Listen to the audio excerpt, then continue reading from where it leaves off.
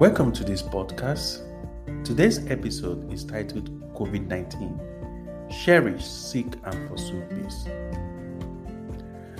Born in the early 80s, I've witnessed a fair share of the bad and the ugly around the world, such as staying at home a whole year due to university strikes by the lecturers in my country, falling sick with asthma and near-death experience, flu and malaria at various times while staying home for a number of days, jobless for months and watching on TVs the devastations of war and non-war crimes.